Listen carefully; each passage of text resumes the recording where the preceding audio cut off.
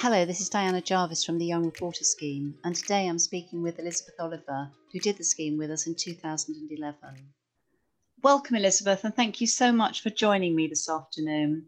You won the Quirky Article Award, which was the first time we ever ran that award, and it was the only time we actually ran it. But you did that with your Great Pumpkin Robbery, which was a really excellent article. So just give me some sort of background on that. Of course. So I took part in the scheme when I was in year 11. So I took part between the years 2010 to 2011. And the piece that won the Quirkiest Article Award was called The Great Pumpkin Robbery. And it focuses on the theft of pumpkins from a local allotment in Chislehurst. And there've been quite a few thefts of various, I think it's squashes, pumpkins at the time. And it happened around the time of Halloween, so I thought we could make a great topical story and then expand into the rising demand for allotments within the UK. So I interviewed the Secretary of the Government to talk about the issue and to hear about how it's impacted the producers and brought the piece together and really, really enjoyed doing it. It was so much fun. No, it was a really good article, and it sort of, gave a lot of insight into sort of vandalism on allotments. So, it was really, really good. But how did you find the scheme overall? I thoroughly enjoyed taking part in the scheme. I think it gave me such an invaluable insight into the world of journalism and what's involved. I mean, I'm someone that loves coming up with ideas for stories. So just being able to uncover the stories that were taking place within your local community and seeing if there were any different or unusual angles that you could take that can make a good story, I found really, really interesting. And it was really just to write articles on a variety of topics, from pumpkin robberies to music festivals. And I think in a way it really feel more connected to the community, learn about the diversity and variety of initiatives that are taking place. Yes, and I think that students who get involved in the local community, it gives them such an insight into what's happening around them, which, students don't necessarily notice. But I mean, you did really well with the scheme, and then you left school and went on to university. And what did you study when you were at uni? I did. So I did English literature at the University of Exeter between 2013 to 2016 and really, really enjoyed it. Again, another opportunity to hone your research skills, writing skills, which are important when you're hoping to pursue a career in journalism. But while I was at university, I actually started up a website called Printed Pearls. It's www.printedpearls.com. And I wanted to create a site that would make literary history a bit more accessible and a bit more fun. And I really wanted to use it as a platform to place my writing and just take my writing in a different direction, really. So I post things on there about Literary London. I've run interviews with the creative editor of Penguin Classics, talking about how they commission new classics, how they diversify the series, and their hopes for the future of the series. So with that, I aim to create a mix of really nice visual pieces, listicles, interview profile pieces, and as a result of that, I was really delighted to reach the final of the UK Blog Awards within the Arts and Culture category in 2019. And one piece of advice I would say for those who are looking or wish to pursue a career in journalism is to build up a portfolio of pieces, have a website that you can direct people to, because it's proved invaluable for me in helping me secure employment further down the line, and just a showcase of your writing work as well. And I think that's what this Young Reporter scheme did really, really well too. The fact that after being on the scheme, you've got a portfolio of pieces that you can show to people and build on and develop further.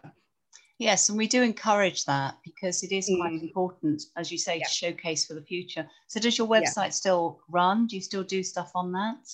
Yes, I do update it on a regular basis, mostly listicle content, interviews as well. I'm hoping to do some more interviews. And it's also a really nice way to think of how visuals can help enhance the story, the importance of really nice, striking images to draw the reader in and complement and accompany what you're writing as well. So it's a good way to play around with it. No, it's excellent, really good. I know also that you worked on, I think, publishing. I think you did some editorial work there, and I think you were there for a while. Is that right?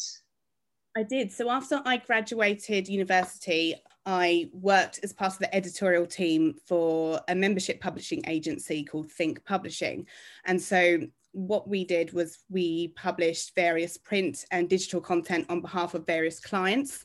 So I worked across a number of accounts. I worked on the Zoological Society of London, so that's ZSL London and Whipsnade Zoo's membership magazine called Wild About, and that was so much fun. So the magazine came out 3 times a year to coincide with the school holidays, and I would often interview zookeepers about the latest arrivals to the zoo and how they look after the zebras, how they look after the tigers. I would also interview their scientists about about ZSL's wider research projects. So that could be things like coral bleaching, that could be rewilding, wildlife crime. So that was really interesting. And I also worked on a publication called the Arts Society magazine, which covers all aspects of the arts. It covers visual arts, fine arts, opera, theatre, film. That was I really love working on that. And as a role, I interviewed curators about upcoming exhibitions and particular highlights that readers should look out for. I also interviewed up and coming artists. So that might be young graphic designers who are still at university. And I also interviewed members of the Arts Society. So the Arts Society is an arts education charity with more than 93,000 members worldwide. And I interviewed members of the Arts Society for pieces about how the organisation has made a difference to their lives. And in addition, I also created content for the Art Society's website. So that could be things like the most Instagrammable places to visit this Christmas, the best libraries to visit to tie in nicely with National Libraries Week. And I also helped to build e-newsletters too. So it really gave me a good grounding in a variety of subject areas, from nature, the arts, to the environment, to business and management as well. And I think as a result of that, it's really given me a great insight into adapting your writing style for different platforms and to different clients' editorial house styles as well. So yeah, I really enjoyed my time there. Yeah, well, you've certainly done a lot in the editorial field, which is excellent. You also did a spell at Buckingham Palace, I think, and you did some work there for a while, a couple of years running. I did. So I was a summer visitor services assistant at Buckingham Palace from the summer 2015 and the summer of 2016. And that was really great. Had so much fun showing visitors around the palace and giving them information about the artworks within the Royal Collection, showcasing the highlights within the garden too. So again, that's just building upon your communication skills, meeting people from all over the world and engaging them with the palace's collections and artwork. So tell me, what are you doing now? So last month, I started a new job as digital content producer at Royal Museums Greenwich. So that covers the Royal Observatory, the National Maritime Museum, the Queen's House and the Cutty Sark. So it's been really fun so far. And I'm creating digital articles for the website, interviewing Royal Museums Greenwich's astronomers, curators for digital features. I'm also involved in commissioning new content for podcasts and video series. And I'm also helping a lot with the website design and coming up with ideas for creative ways to showcase the content that we're coming up with. And I'm also responsible for helping to create content for the social media channels. And I found that it's really exciting doing all this stuff in the digital space, to think about other forms of storytelling. So it's not just writing an article, it's how can you tell a story through a tweet, how can you tell a story through an Instagram gallery as well. So really challenging me to come up with new ways to tell stories. You've certainly done a lot since working with me, sort of back in 2011. So what skills do you think you learned from the scheme? I think what I've learned is what makes a really interesting story, unusual angles that you can take. I also think, again, writing skills, really, really important, and how to create a catchy headline and stand first that's going to draw in readers too. It's also the dedication. So when you're doing the scheme, you're balancing it alongside your studies. So it's dedication and discipline, and in skills as well. So the interview that I did for the Great Pumpkin Robbery was the first interview that I ever did. It's all about developing your interview skills, knowing how to create questions that will produce insightful responses from your interviews and encourage them to open up.